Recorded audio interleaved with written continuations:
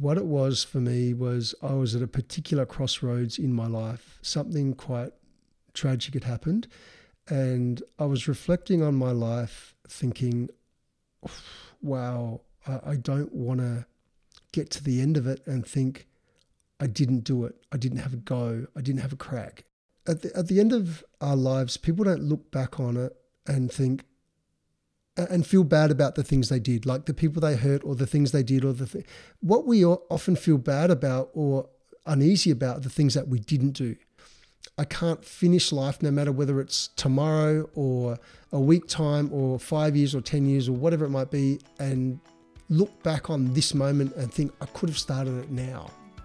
So that was the drive. That was the what tipped me over the edge and got me started. Hello listeners, and welcome along to the Mind to Lead podcast, the podcast where leaders are made. Whether you're a CEO, manager, teacher or parent, I believe everybody can be a leader.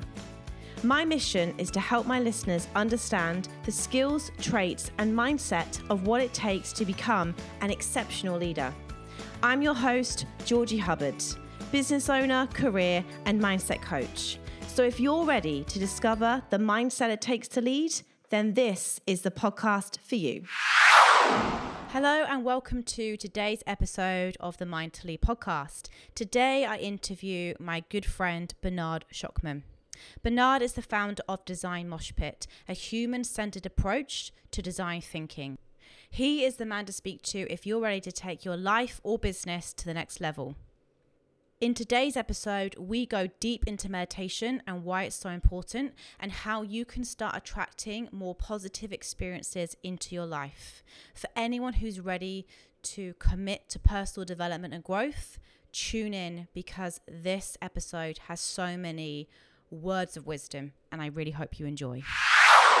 So welcome along to episode number 2. I am sat here with a dear friend, Bernard. Amazing to have you here today. Thank you for having me. I appreciate being here. So for those that don't know who you are, can you start by just giving the listeners a little bit of an introduction into who you are and a bit about your background? Okay, so my name is Bernard Schokman. I am in an area of the IT industry called design thinking, specifically an application of design thinking, which is what we call billboard design thinking. Think of that, or just imagine a very large roll of paper on the wall and a bunch of people gathered around that wall, all working across a challenge in a step-by-step approach. And the one thing I really love about design thinking, especially this sort of application of design thinking, is that it's doing something that we've really struggled to do really well in, I think, probably the last 30 years, where we have multiple people from different sort of perspectives of a business or an organization being able to agree and align and move forward with something. So that whole process of getting everyone on the same page is what design thinking does really well. Amazing. And before you were doing the design thinking, what was your background previous to that? Okay, let me go back. So I'll start right at the beginning. So I'm a first generation Australian. My parents are from Sri Lanka. They are what you would call burghers, which means they're very what do you call this? There's a big mix of Europeans in our family. So there's about 6 people. There's 4 children in our family, of course, 2 parents. And we grew up in Adelaide, South Australia, one of the smaller states here in Australia. And I went to university at the Levels campus as well as University South Australia, doing a mixture of computer science, accounting, law and economics. So that was sort of where I started my university. That was not what I wanted to do actually. What I wanted to do was vet science, but vet science really needed a lot of points and I wasn't that academic. Well, I found out I wasn't that academic when I reached about year 10, and I really struggled actually with the schooling system and just learning. I think reading and learning generally I found really hard. I even to this day, I will read something and I have to read something several times. So the reading and the learning has always been really hard for me. But I eventually got through that course and started out in what we call now full stack development. In the days where I started developing, there was no differentiation of back end development, middle tier or front end. It was all one because we weren't that advanced in our technologies back then. And I sort of moved my way out of the development side of things, because every 3 years you had to learn a new technology as a developer. And by the third round of that, I just went, I've had enough of this stuff. I need to get out of it. And I looked into another part of sort of development, I guess easier development, which was automated load and performance testing. So I sort of transitioned out of that hardcore dev role into, I guess, an automated load and tester, and took those skills into Seek when I worked for a company called Seek, who is a job website here in Australia, and brought automated testing into that organization. And then I moved out of that when my first child was born, yes, and moved into nearly a 4-year contract, actually, which was supposed to be a business analyst type contract that turned into a screen design contract, which was my introduction into UX design. And it wasn't called UX design when I first started doing it. We just really called it screen design. And it was moving out of then, I guess, UX design into, I guess that was the start of moving into running my own business. And that's when we sort of met, Georgie, because I think you placed me in a role at RMIT there. And then, various things happened, and I found myself wanting to run my own thing. And so the new journey begins, as we all know, and everyone that does sort of start something new, especially when you're not looking at jobs anymore, you're looking at how do I make something of my own? How do I start a business? How do I run it? And there's so much to that. And that's when I guess I moved into this. The first part of owning a business or running a business was putting together a course on UX design. So I remember running a number of those, and they went quite successfully. So I went into that. But in doing that, in putting that course together, what I had to work out was, okay, it's all good and well to learn design, but you don't really know. Like when you go into an organization, everyone in that organization knows so much more than you do about that organization. You just know about design. So how do you get everyone in the room, and how do you start to extract the information that they already know so they can give you the design that gets you halfway there? Because what we used to do was, we would, if I was consulting to come into your organization, you'd say, hey, Bernard, this is what we want to do. We want to do a new website, or we want to do a new app, or whatever it might be. And then I would try to pull out as much information from you, and then I would go away and design the entire thing. And what we found was that took far too long. When I came back to you and demonstrated it to you, there would be so many things wrong with it, and there would be so much rework into it. You'd go through numerous rounds of rework, and I could go on about how that story goes. But in teaching that course, and this is where I'm coming around to, we had to work out, well, what's the practical workshop look like to get all of these stakeholders in the room so that we could shortcut that whole process. And that's, I guess, where this whole idea of, and it wasn't even called that then either, design thinking, that's what that was really when I look back at it. And that was my step into design thinking, because when I started running these practical workshops, I went, wow, this is really good. This is really fast. This is really effective. And then design thinking came about. We started understanding more about what that was and evolving that concept. And here we are today. I guess here I am today in the Gold Coast now, running a business that I have been over the last 5-6 years across the entire east coast of Australia, running those workshops, doing those things. So that's, I guess, the history and the background of what's taken me to here. Amazing. So the business is it called Design Thinking? No, it's called Design Mosh Pit. And I called it that name for two reasons, because it is a bit like a mosh pit. And I wanted a name that was not standard, that sounded a bit unusual, like mosh pit. Like, and every time I say it, people say, what? How do you spell that? So I wanted something different. That was the reason behind the name. So who, in terms of your clients then, because what you've just described there, I can imagine a lot of companies really struggle with to get everybody in the room agreeing at the same time about, the next process, the next step for a product or a launch or whatever that might be. So what's your approach when it comes to design thinking about getting things moving in a business? Well, first of all, you've always got to understand the challenge and the environment they're in. That's, I think, first and foremost. And once you understand that first and foremost. We've done this for a while, so we have got a lot of standardized what we'll call billboards. But just every time I say billboard, just think of it as a step-by-step process for a particular thing. So for instance, we have a billboard for working out what does the project vision look like. How do we chunk down this project? What parts of that chunk go across the actual calendar year or the fiscal year, depending on how you're doing it? What tasks need to be done? That's the project jam. Then you might have, okay, now we're getting into what does the product look like? So that's a product jam or a product billboard. Then there's the user experience. Okay, what does the user experience need to be like? So we have all these standardized sort of boards that will apply depending on what the client challenge is. And we may use them verbatim as we've used them again and again and again, or we may tweak them up or down depending on what needs to be slightly changed to get the right outcome that the client's looking for. And of course, the last part of that engagement is running the workshop and then reporting on the workshop. So that's typically how it runs. Mm-hmm. Amazing. So you mentioned just before then that you started this business because you were ready to take that first step. When did you know for you? I think there's a lot of people out there that would love to start their own business and they get very much stuck in the day-to-day of working. They've got all of the excuses of why not to start a business, family, money, your mortgage, whatever it may be. So what did you do in order for you to take that first step in starting the business? That's bringing up a lot of emotion at the moment. What it was for me was I was at a particular crossroads in my life. Something quite tragic had happened.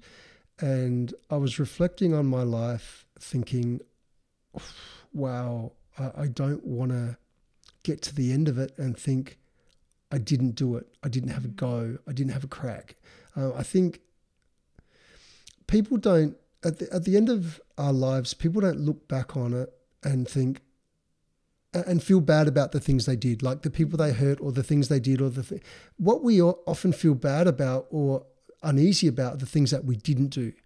And I think that for me at that point in my life, I was in a great space, not a good space, but a great space to reflect on that and really look at my life and think, okay, this is not the best time to do this. This is not the best time financially to do this. As a father with X amount of children to support and a partner, this is not the best time to do this. There were so many reasons why I shouldn't do this. But in my heart, there was this compelling reason to go on it, to do it. There was like, I cannot not do this. With all this stuff at stake, I just went, I can't finish life no matter whether it's tomorrow or a week time or 5 years or 10 years or whatever it might be, and look back on this moment and think I could have started it now. So that was the drive. That was the what tipped me over the edge and got me started. So that whole, you don't want to look back on your life and live with regrets. Yes. Amazing. And so in terms of then, you've got all that fear and those concerns about why not to do it. So how do you then show up every day in the right headspace to do it? All right. There's about 3 things that I do on a ritual basis, like probably almost every single day. And the first thing I do is meditation's always been a big part of my life, and I'm a very practical sort of meditation sort of person. I don't like the fluffy sort of stuff. I just really like to get down and really get into what I need. And we can go into a little bit more in that later and how I do that. The second thing that I am a big believer in is exercise. And I think a lot of stuff comes out of exercise, and I don't think people put enough weight on the value of exercise. And let me go into that. And the last thing I want to talk about is my business lifestyle design planner, and we can talk about that as well. But let's quickly talk about exercise, because this is super important. When I exercise, my physical body feels better. I know that I can feel that my blood's racing around my body. I can feel my digestion is working better. I can feel that my muscle tone is better. I can feel that my mental head has more clarity. I want to reach for a glass of water and not for a glass of Coke. Food tastes differently on my tongue when I exercise than when I don't. Mentally, I'm out there, whether it's in the water surfing or on the bike riding or in the air, the fresh air, under the sunshine. I'm getting all those natural elements of sunshine, air, input from the green trees. Everything is just so nurturing. Everything to me, everything good comes from exercise first. So if you can only bring yourself to exercise first, I do truly believe that in time, everything else snaps into place. And let me take that one step further, because exercise is not, we don't have to do a lot of exercise to get the benefits of it. I believe that, and I have been through this point several times in my life. So I'm not talking from book knowledge. I'm talking from self-experimentation knowledge. I've been at points in my life where I've gone down to zero exercise for whatever reason. Okay. And the way to get back into exercise is not to go and do a 30-minute workout, not to go and do a 20-minute run, to literally do one push-up or go for a walk around your house or your block. Then do it again tomorrow. Then do it again tomorrow. If you're doing push-ups, do 2 push-ups tomorrow. Then do 2 push-ups again the next day. You'll find that doing that and committing to just that little bit for 30 days, something easy you can do where you finish it and you go, that was nothing, that was easy.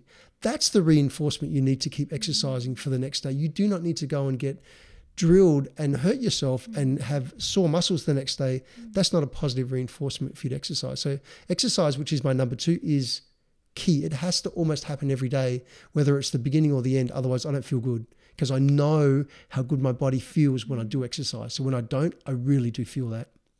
Now, the third thing that's really important to me is that business lifestyle design thing I'm talking about. So for the last 5 years, I think I've been working on and evolving what is it that is needed for me as a lifestylepreneur. That's what I'll call myself. I'm not an entrepreneur in the respect that I want to create a multi-million-dollar business. No, and I didn't know that all along. But what I am is I'm a person that wants to every single day, if not 80 to 90% of my time, I want to live an excellent day. And at most times an outstanding day.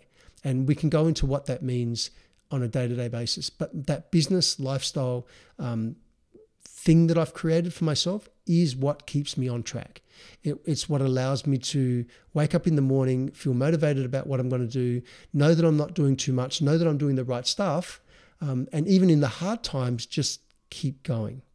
So just to recap, it's meditation, it's exercise, and it's my little business lifestyle design planner. That's amazing. And I was literally nodding along to all of that because I couldn't agree with you more on all of those 3. And you actually recently moved to the Gold Coast as well, away from Melbourne. Was that all part of your lifestyle design? That was designed in on purpose, yes. And it was, we can go into how that works if you like later at any time during this podcast. But yes, it was. And I remember the moment, there was a moment that Shelley and I had taken the kids on a holiday to Kira Beach, and I'm an early riser. So I get up these days, previously used to be 3 a.m. Now I'm about anywhere between 4:30 and 5, I'm up in the morning. And I remember waking up on Kira Beach in one of those high-rise little apartments, and it was early. It was like maybe 4 a.m. or something like that. And I could see the brightness of like the blue of the sun. You know how just before the sun breaks, the sky starts to get lighter blue. And I could see that. I went, wow. I normally have to wait hours before the sun comes up because I was living in Adelaide and then for the last 20 years in Melbourne, and you'd wait hours for the sun to come up. And here I am. So picture this. Imagine this in your mind. I've just woken up. Everyone's asleep because that was the reason why I wake up early, because everyone's asleep and I can get those few hours in for myself and do those really important things for myself first. So here I am doing those really important things for myself first in the morning, and I'm looking out maybe 13 stories up over Kira Beach, over the pine trees, looking at an ocean and a light sky coming up. And there's not really the sounds of anything because Kira's quite quiet. There was a few birds, etc. So there was that moment where I went, wow, how can I wake up to this every day? How can I make this a part of my life? And I quite honestly, I didn't know that's what I wanted until that moment. Like, I know some people, my sister, for instance, knew exactly what she wanted to do from the time she was probably in high school. I was not like that. I'm one of these people that I had no idea what I wanted to do. I kept following the shiny things, and I don't think there's anything wrong with that. I think if you don't know what to do, look around and go, what do I find interesting? What do I find exciting? And follow that until a point where it doesn't become exciting and interesting anymore. And then look up again and go, well, what else do I find interesting? And then go and chase that. But it was that defining moment when I woke up and I went, wow, this is what I want. This is the lifestyle I want. This is where I want to live. It was a iconic moment in my life where so much came together in that one moment. So it was a very planned move. It took 5 years of very, very specific planning. And it was that lifestyle design, business lifestyle design planner I'm talking about that helped me understand the experiences I wanted to have and what I needed to do to have those experiences to maneuver myself closer and closer and closer towards that goal. Amazing. And look, on that as well, I think there's a lot of people that would come on holiday to places like the Gold Coast or wherever they go and think to themselves, goodness, this would be amazing if I lived here. But then they have all the fear and the limiting beliefs. So you must have had a few of those yourself. So what did you do to overcome that? Look, I think at any moment, everything can be taken away. And I've had that happen in my life twice where everything was taken away. And it's such a hard moment in life because it's almost like floating around in space, not really knowing where the ground is. You have no reference points anymore to who you used to be, and there's nothing to grab onto. So to move yourself into a place where you go, wow, I'd love to live here, but how do I do that? I think it takes a bit of planning. You can't just jump into it. You've got to have some sort of way to earn money that is not traditional. And I think this is where this term, the lifestylepreneur, comes into it, because these people are those sort of people. They have a skill set, and they've generally developed them over X amount of years in the industry. They probably are running a business or want to run a business, or they feel really strongly inclined to run a business or to get a better lifestyle, because the one they've got right now is not healthy, and it's definitely not one they want to sustain for the next 20 years. And the other thing those people, I think they do have, is they have a deep-seated belief in themselves. Because when things go wrong, and things do go wrong, you have to have enough faith in yourself, and you have to have enough of a belief that you can get through it no matter what it is. And that faith that you just talked about, is there a process or any advice you'd give to people to go through and start that? That's where that meditation stuff that I was talking about comes into it. And before we did this podcast, I gave you a sample of what I do, and I call that prescribed I was going to say prescribed medication. I call it prescribed meditation because, so many things are getting into this conversation. Your ability to be healthy first, you're focused. I'm getting into intuition here, and the reason I'm getting into intuition is in order for you to feel intuition, in order for you to be able to sense it, understand the difference between intuitive thoughts and thoughts that are just coming into your head, are able to be done because of, I believe, not always, but in a lot of cases, mental clarity, which comes from good exercise, good health, etc., right? So health and exercise to even a basic level is really important in order to be able to use your intuition.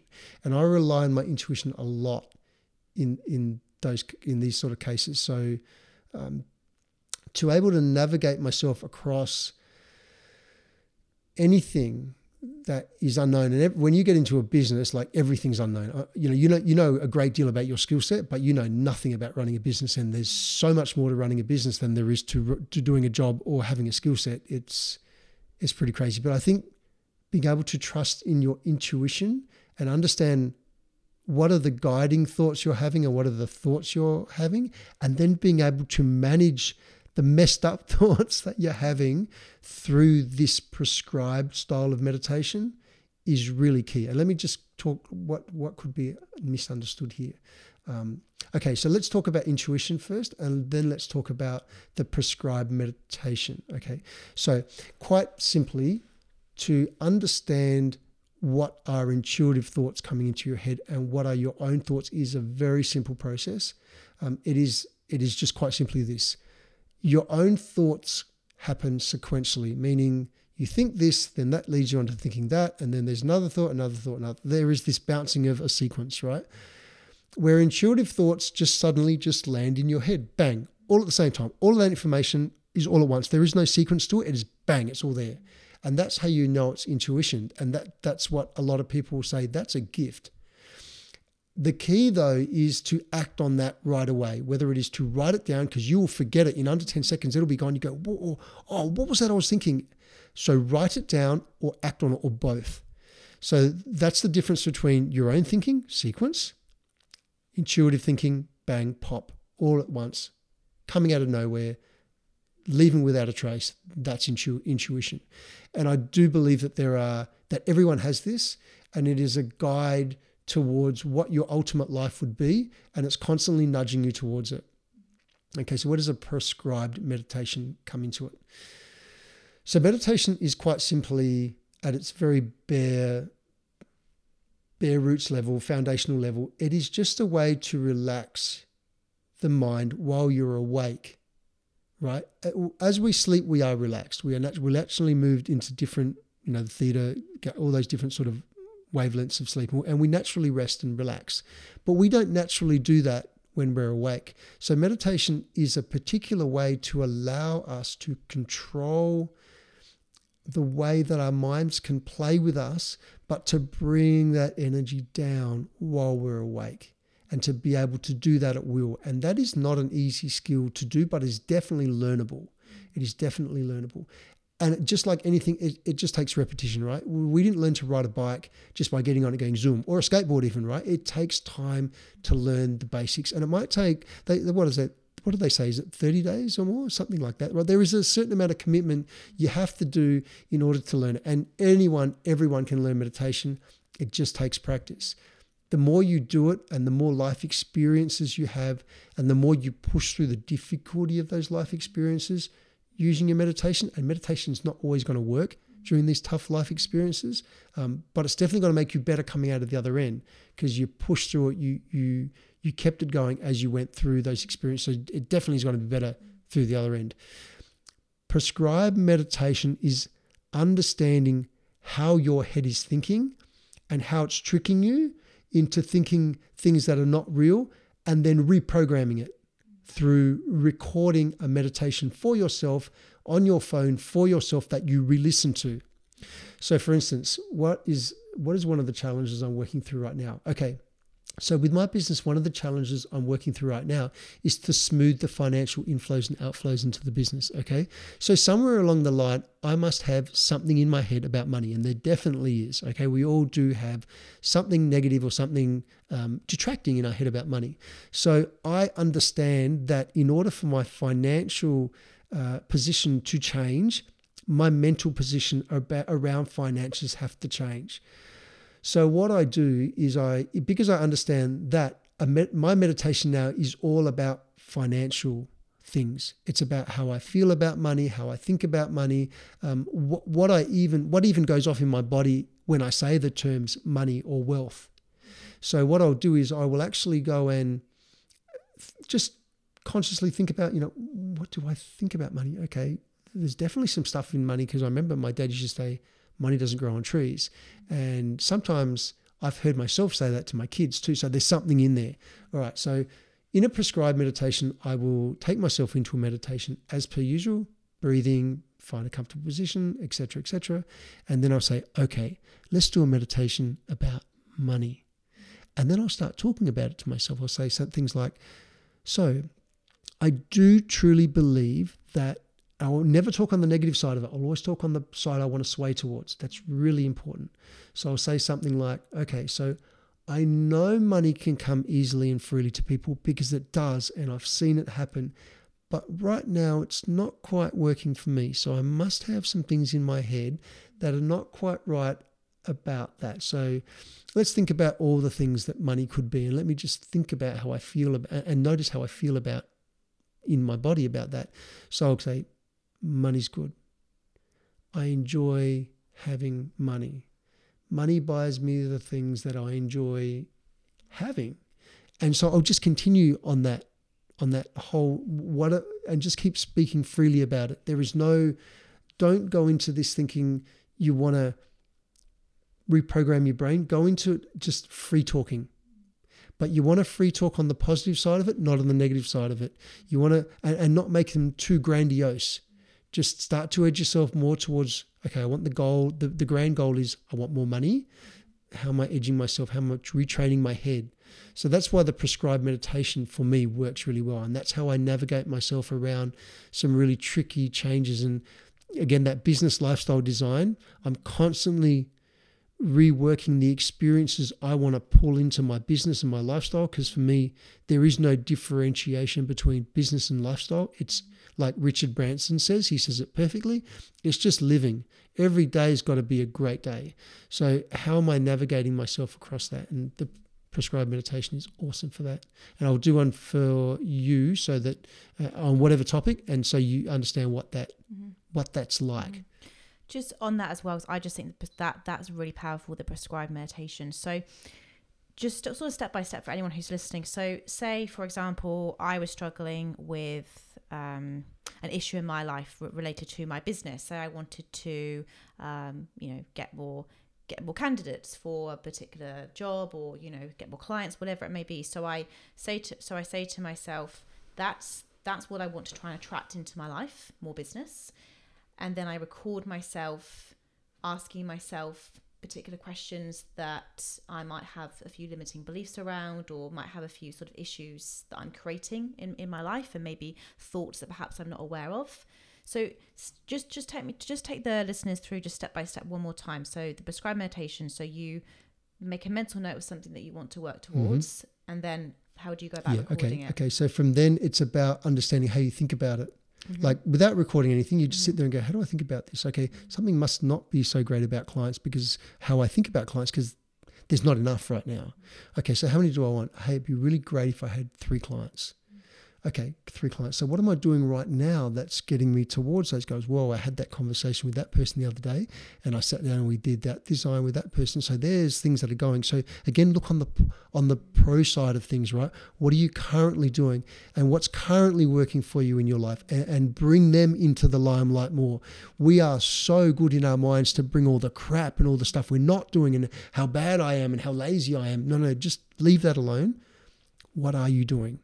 What's working? What are the little things that had that conversation that could potentially lead somewhere? Okay, that was really great, and that could lead somewhere. I need to continue to nurture that because it needs a little bit more. Okay, and there's a client over here, and you know what? I could be going to that meetup over there because, every time I go to a meetup, I meet a new person who becomes a new client. So, what is going good so far? What are you doing that's right? And start to dig into that more. And then you'll start to, as you're starting to lift that, you'll find in a week's time, maybe a little bit more has happened. Record another one. You want it to be very current, because what happens is we forget all the really great things that we've done, right? And it's so easy. Our mind is such a naughty little thing. It smacks us around all the time for all the bad things that we do. So if we are able to, on a daily, weekly basis is enough. Record all the great things you did this week. Don't worry about any of the bad stuff you did. Who cares about that? Record all the great stuff you did. I did this. I met with that person. That was really great. There could be an opportunity there. No. Okay. And then play it to yourself in the morning when you wake up. Remind yourself where you're at. Then when you go to sleep at night, play it again. Remind yourself where you're at. You will know when situations change and you need to record another one. But that whole reminding yourself where you're at, because it's your voice speaking to yourself, is such a great, this is the benchmark. And it won't allow you to fall lower than that. You, at the very least, you're at that level. So you can only build from there. Does that make sense? Absolutely. And I think for somebody like myself, and I know a few people like this, I'm a perfectionist. So I always try and, say I've got to do this way, and that wasn't perfect quite yet. And I think we can all be very self-critical. So I love the way you focus on the more positive things that are happening in your life, and I do believe if we are more positive, then we attract that into our lives. And you always see these people that seem to say, oh, it's always bad things always happen to me, and that whole mentality, and they get stuck in those loops of just one crisis to the next. Bad things happen to everyone. Bad things don't just happen to particular people. Bad things happen to everyone, and there's two ways generally as people we deal with it. One is we just work with it and we move on. And the other way we deal with it is we repeat the story again and again and again and again, and we never move on. And that never goes anywhere. Yeah. I think this whole prescribed meditation is not something I've heard about before. And I can imagine hearing your own voice is extremely powerful. Wow. It's really creepy at the start, and it's really like, oh, my voice sounds like crap. But after you get over that, like after you've listened to it, for a few days in a row, like it's like, it becomes like, that's just how I sound. So it's meant to be extremely powerful to hear your own voice tell you what to do or tell you what you're doing really good. And I'm sure there's plenty of research about that, but I've definitely read it before where listening to your own voice in a pre-recorded thing is extremely advantageous for yourself. And when did you start doing this? It's been a recent thing, this one, actually. I've always been involved in meditation, but it came out because over the last few years, I've wanted to develop a system for lifestylepreneurs, for people like me that have worked X amount of years in an industry. They're really good at what they do. They're trying to start a business. It's sort of somewhat working, but it could be so much better. But they don't want to create a big business either. They don't want to put themselves back in that situation of, oh my God, I'm working 80 hours a week. I don't get to see the people I love the most. I'm spending an hour a day traveling here and there, whatever. Like, no. It's about how do we do this very simply? What tools do we need for people that don't want to create a big business? They actually want to enjoy the hell out of every single day. And even the work they do, they want that work to be really enjoyable. So this prescribed meditation only really came out. I think I've probably been using this particular thing for maybe weeks only. Yeah, weeks. It's very recent. But it's just, it stops me. It stops me from getting to the negative mindset. And that is so easy to do. And when you're running a business, it's so easy to do because there's so many things you have to think about. So your question about how do I keep that motivation up, it's reminding myself where I'm at. Like I found that extremely powerful. But learning the skill of meditation first was really powerful too, because that allows me at will to bring that energy down while I'm awake. And when you can bring your energy down like that and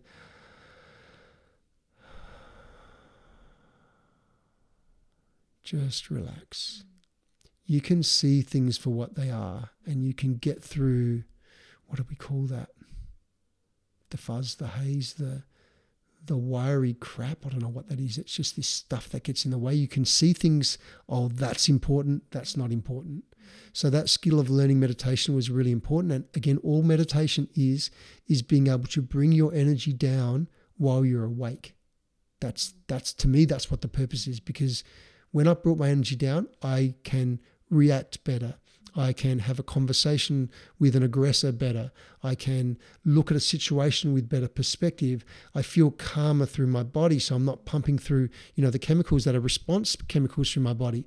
Everything's better. The person that I'm speaking to is now in a better position because I'm in a more receptive, better state of mind. So learning that process of meditation, and that's your objective, is literally just to bring your energy down. Then the prescribed meditation on top of that is very powerful because it's your voice. It's you understanding exactly where you are and what you're doing, which is good, and where you need to keep working into. Amazing. Let's go back to the lifestyle by design, because I think that's also something that you've touched upon, and I'd like to sort of dig into that a bit more. So let's just say somebody's listening to this at the moment and they're in a job that they hate, they're not happy with their lives, and they would like to start designing their life. They've got a blank sheet of paper in front of them. What types of questions would be good for people to start asking themselves? I'll be running this actually. I'm gonna launch the first one of these probably December, where it'll be just an experiment, because everything I do, and we can talk about that a little bit more, everything I do is an experiment. So I'm going to experiment with this tool that I've been using for myself with others and see what the feedback's like. But to answer your question, that's the first two things that we talk about in that tool. And the first one is, what experiences do you want to draw into your life?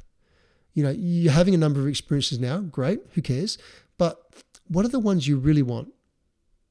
Have you ever stopped to write down on a sheet of paper, what do you want to experience in life? Like for me, one of my experiences was, I want to live by the beach. And I wasn't living by the beach in Melbourne, and I want to see the sun more often. That's an experience. I want to see the sun. The sun makes me happy. It's got such beautiful warmth to it. It instantly makes me happy. So that was one of the experiences. I want to live by the beach. I want to see the sun more often, and I want to have more exercise in my life, because I know how important exercise is. So identifying that, and this is what can people do? Identify the experiences you want to pull into your life. And then identify what it is you need to do in order to start seeing those experiences show up. Okay? The second thing you can do, and that takes care of the future casting, because that's future experiences. Okay, that's taking care of my future. And then as you're doing the things that are going to see the experiences show up, and I'll give you an example in a minute, you put a dot next to it, or a mark. You know how we go 1, 2, 3, 4, cross for 5. 1, 2, 3, 4, cross for 5. Do that to say it's starting to show up. I haven't got the whole thing, but I see a little bit of it. And if it's not starting to show up, force it. So for instance, I couldn't get to the Gold Coast as fast as I wanted to, so I started the holiday up there more often. Okay, so I got that feeling of what it would be like to swim in the ocean more regularly, what it would be more like to get my skin in the sun and get me the color I should normally be. So force those experiences by making them happen, and go, experiences starting to show up, right? Because that's all it is. But that's taking care of the future. You're going, that's where I want to, that's the experience I want to pull into my future, and you're pulling it in, you're focusing in on it, and you're understanding what you need to do to make that happen. The next thing is, okay, now that I've got my future set and I know where I'm going, I need to make every day good. So what are the things that you need to be doing on let's call it a day-to-day basis, a week-to-week basis, or a month, whatever works for you, right? Come up with a list of things. For me, it's like, okay, I can name them straight away. Let's not talk about business things, because business things are literally just an ever-growing checklist of things to do, right? There's always things in the business list of things to do. But there are things like, okay, I want to make sure I surf regularly. So, okay, in a 30-day period, how many times do I want to surf? 15? 20 times? Okay. Every time I surf in that, I'll put a mark next to it. What else is important to me? It's important that I talk to my children regularly, because we don't live in the same state. Okay, so we're really fortunate now that we've got tools like that, and I'm really fortunate my kids are very independent children too. So, but I need to talk to them a certain number of times, whether it's on WhatsApp or whether I call them on WhatsApp or it's a text message or whatever. We need to have a certain number of touch points to make sure there's no disconnection there. So that's really important to me. So there is a number beside every one of my children's name on how many times I must communicate with them during the month or during the week, whatever works for you. And there's guitar, there's kayaking, there's time with Shelley, there's time, there's everything. What's important to you? What's that list? Okay, and how many times do you need to be doing that? Mark it down. That will make sure that you never stray too far from what's important to you, that every day you can look at that checklist and go, did that. Okay, didn't get to that. Okay, cool. Okay. And then tomorrow you can go, did that. Oh, wow, look, I didn't get to that again. Okay. Third day you can go, got to that. I am doing that today. That's important to me. And so you just do it. So you either get to the point with that list where you start to check them off. You go, that's important. I'm making time for that. Or you get to the point where you go, you know what? It's not that important. I'm going to drop it off the list. So in both ways, you become very satisfied with how you're living your current life. You're doing things either to make your future life come alive, or you're forcing it to happen through experiences you're creating for yourself. And so you're keeping both of those parts of the equation happy, the future and the present. Mm-hmm. And a lot of what you just said there as well is very much related to self-love and self-care. How important is that for people? Everything. Yeah. I am the most selfish person in the world for myself before everyone wakes up. And this is why I wake up early. And I only started to do this later in life when I started having children, because when you start to have children now, you don't have as much time. And then you're putting them to bed. And by the time you put them to bed at 9 o'clock or 7 o'clock or whatever it is, depending on how they are, you're exhausted. And to want to work another hour on a business, either you're starting or you're into already, or you just go, oh my God, I'm just so exhausted. You wake up the next day, you're exhausted. That's not feeling good. So what I started to do was I started to go to bed just shortly after I put my kids to bed. So I'd go to bed at 9, 9:30, 7, 7:30, whatever it was, depending on their age, right? And then I'd wake up early, and it wasn't easy to start to wake up 3 o'clock in the morning. It just, oh my God, it was hard at the start. And I used to try to wake up at 3, and then I'll wake up at 4 or 4:30. And then I try to wake up at 3, I'd wake up at 5. I try to wake up at 3, I wake up at 3:45, whatever it was. Doesn't really matter. Do it anyway and force it, because what it will do is it'll make you start to get really tired at 7 o'clock at night and 9 o'clock. And you are going to fade. You're going to be sleeping whether you want it or not. And what that does, it starts to get you into a cycle of 3 o'clock wake-ups. Now let's talk about self-love, because this is what the question was about and why I say I'm selfish. That time in the morning is for me and for me only. I do everything that Bernard requires of himself before I do anything for anyone else. I make myself coffee. I do my meditation. I do everything I want to do. I do my surfing. Everything is for me. Me first. I feel like myself every single day. Then from that point onwards, 7 o'clock, 8 o'clock, 9 o'clock, whatever, I'm done. There is nothing more I need to do for myself except have something to eat and drink water. I'm totally client facing after that. I'm totally for anyone else. If you have something to say, I'm totally here to hear it. But that whole self-love is critical. If you're not fulfilled on the things you want to do every day, then when you talk to somebody else, you're thinking, I didn't get to go to that run today. Oh my God, I'm putting on weight because I haven't had the time to do that run, and I've just stuffed that sandwich down and whatever, right? We know what that's like. So that whole, no, it's going to be about me first. You know what? If I have to turn the clock around to do that, hell, I'm going to do that. And I think it's really important. And I think you'll probably find that a lot of people that start to become successful at whatever level in whatever they're doing, they do that. They start to get up early. And it's probably because that early time is that self-love time, as well as maybe doing things for the business before they even go online. Mm-hmm. I think that's so powerful. And me, myself, I get up at 5 o'clock every day, and the first hour or hour and a half is just for me. And like you just said, then you show up better for everybody, whether that's clients, your team, your partner, all of your colleagues at work. You're in a much better headspace if you take care of you first. And I actually think self-love isn't selfish. It's the people that don't invest in self-love that are the ones that are poor leaders, can snap at their children, and I think taking care of yourself isn't selfish. It's crucial.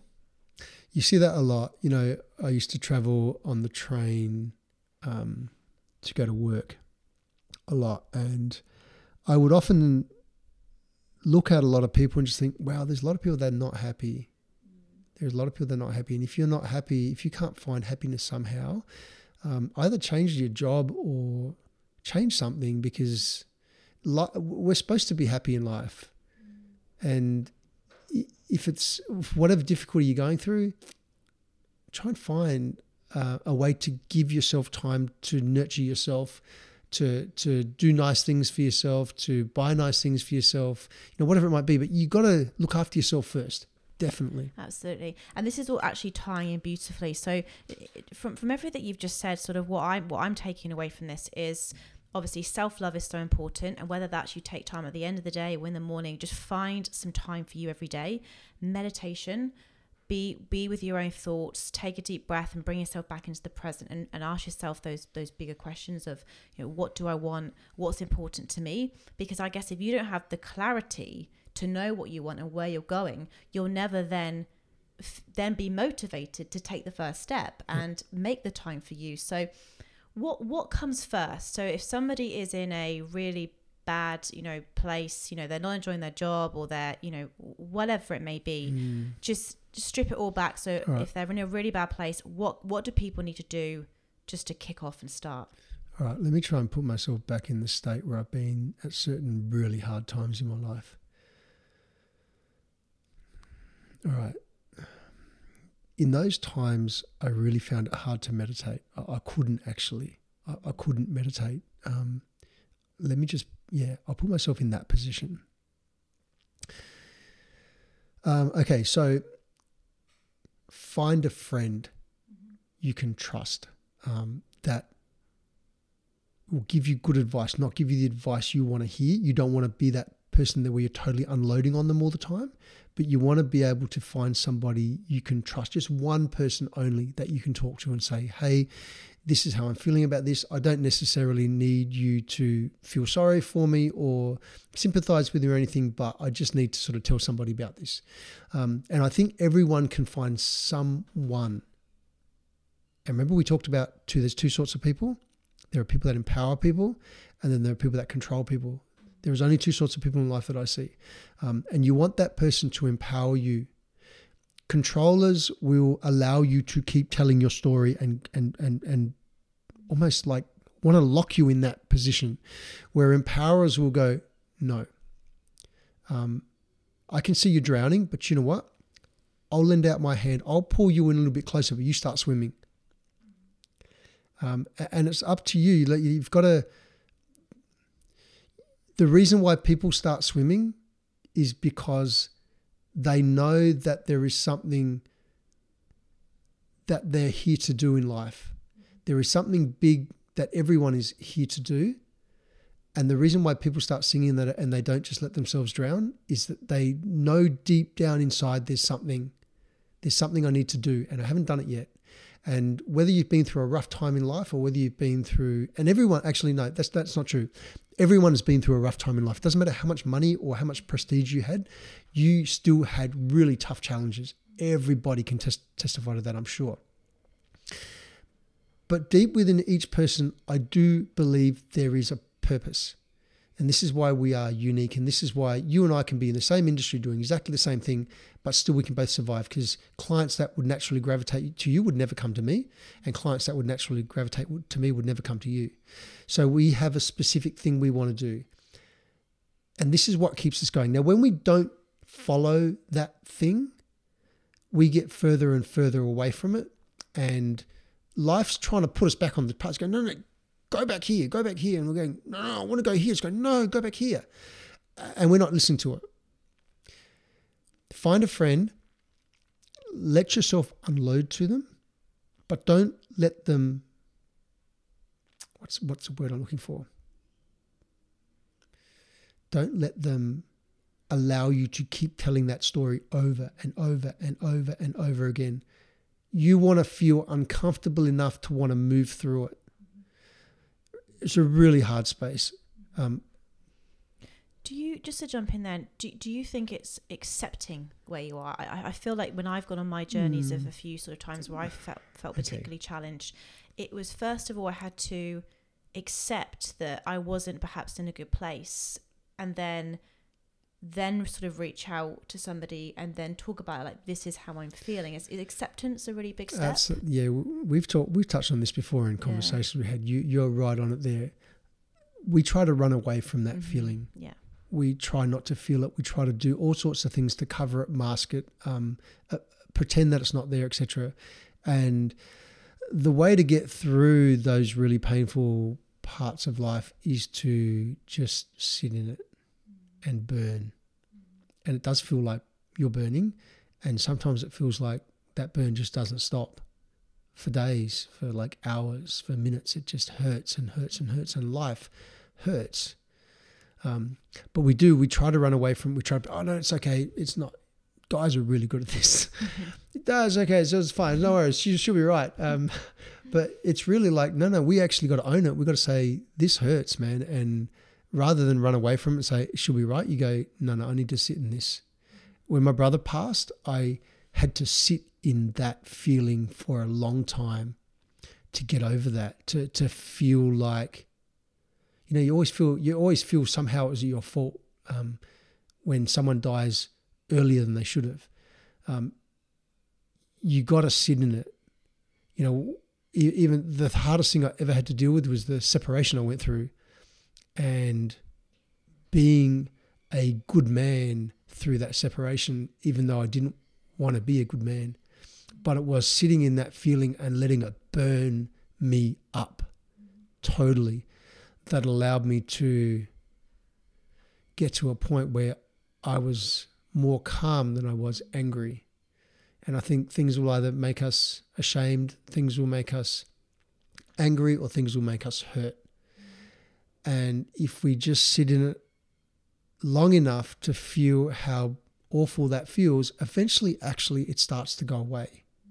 Eventually it does. Eventually you feel it so much, you start to go, I know what this feels like. I'm not running away from it anymore. This doesn't feel good, but I'm going to sit in it until it goes away. There are circuits that we have, I think, in our brain that we don't necessarily need. And this is why older people tend to get more, what's the word for it? Patience. No, patient even. Some people get bitter if they don't sit in it, if they keep repeating the story, right? Yeah. But if you do let it burn you and you do sit in it, you will become a calmer person.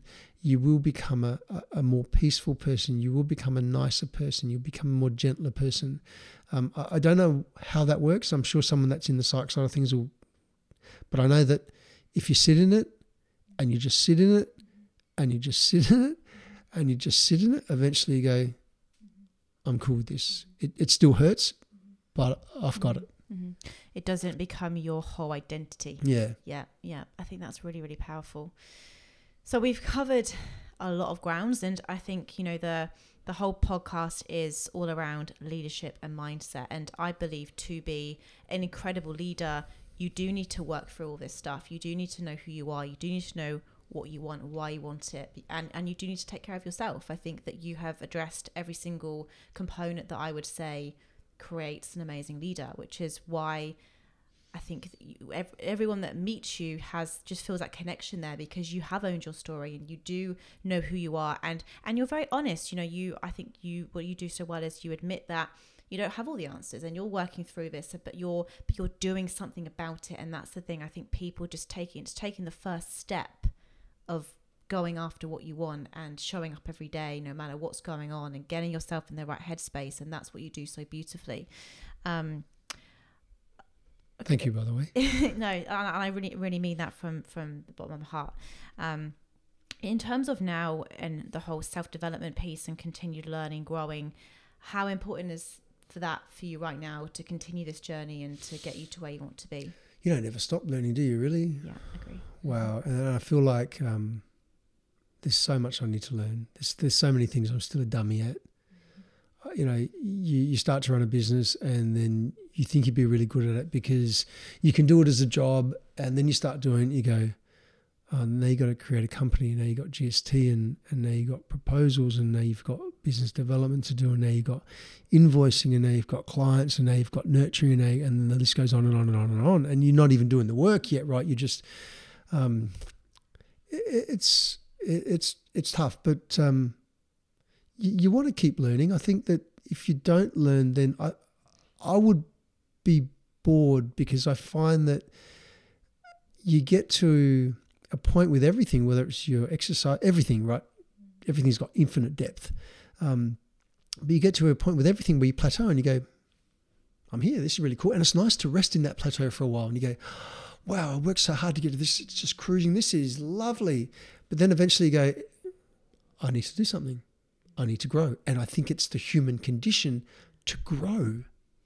And this is what just keeps us motivated. So if you don't have, if you don't have the want to get better, if you don't have a drive to succeed, a drive to be better tomorrow, I think you're probably just in the wrong space. I think you probably just haven't discovered, you either haven't spent time discovering what it is you love to do, you don't know what it is, which I didn't know it. I accidentally fell into it.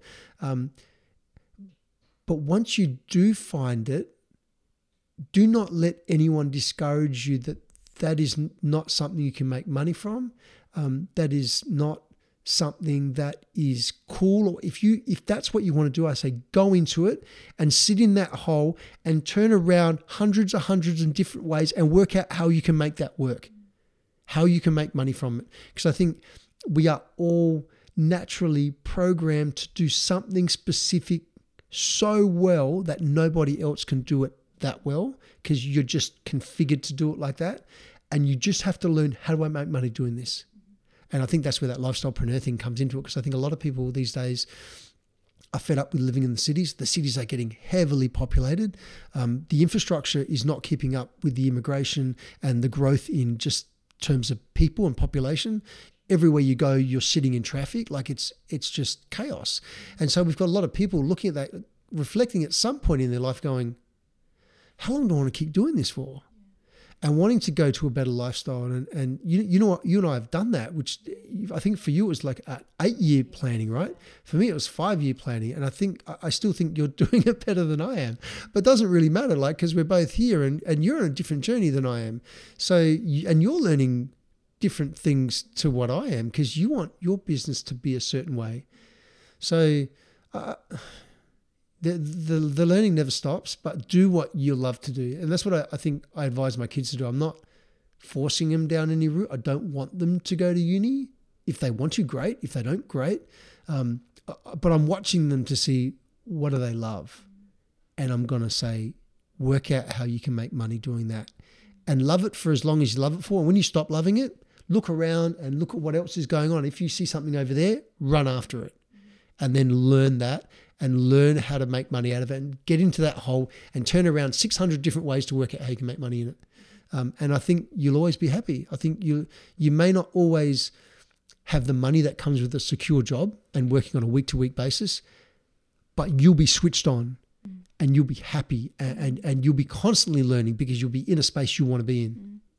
And that leads very nicely to sort of my final question, which is, what does a amazing life look like to you? If you look back at your life and go, that was an incredible life that I had, what would it look like?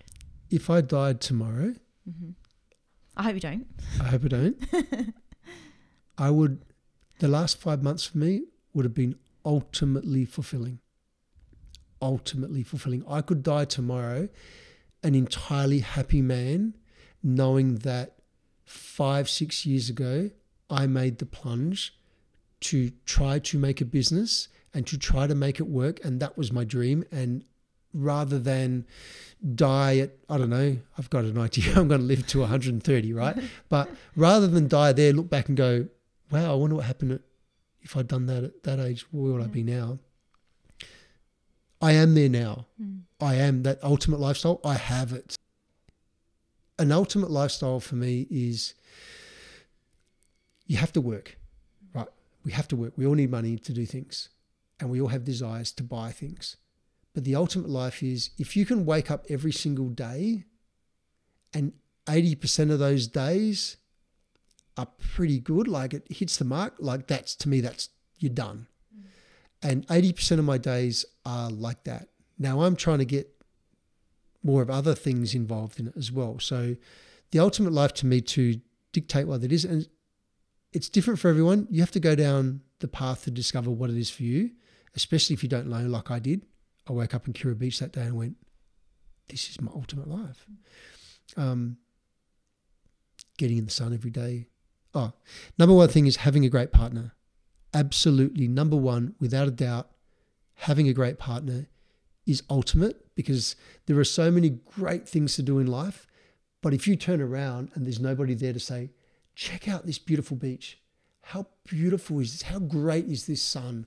Oh my God, I feel that sand. If there's no one there, that's empty. That's nothing.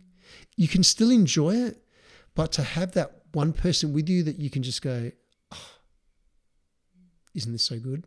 That's number one. I've got that, which is good.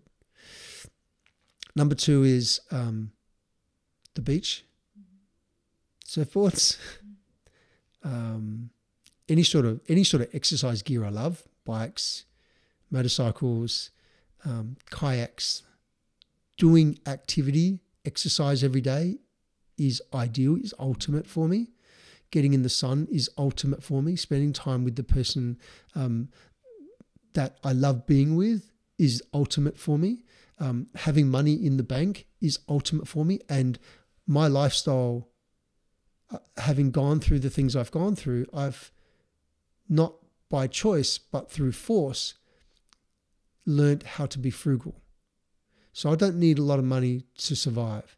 And I literally have almost everything I ever wanted right now. But I didn't know all the things I ever wanted were so simple. Like surfboards, like bicycles, like a beach, which is free everywhere. So I almost live the ultimate lifestyle for myself, what I define as it. The only thing I'm keen to do that I'm doing every single day is developing a business that I want to be doing for the next, how old am I now? Maybe 20, 30 years. Yeah. That's plenty of time. I definitely will get good at that in 20, 30 years for sure. Absolutely. Bernard, it's been an absolute pleasure. I feel like I have gone on such a journey, and I'm sure the listeners will as well. So where can people find you? How can people reach out to you? All right. Best way to get me is on LinkedIn. I am on all the social media channels, but I must admit LinkedIn is my channel because it's a business channel. There is you can contact me through there, and I don't think you need to be connected to me. I don't think to contact me. That's the way it's set up. Request. Yeah. And of course, there's the contact us form on the designwashby.com site that you can contact me on. That's probably the best two ways.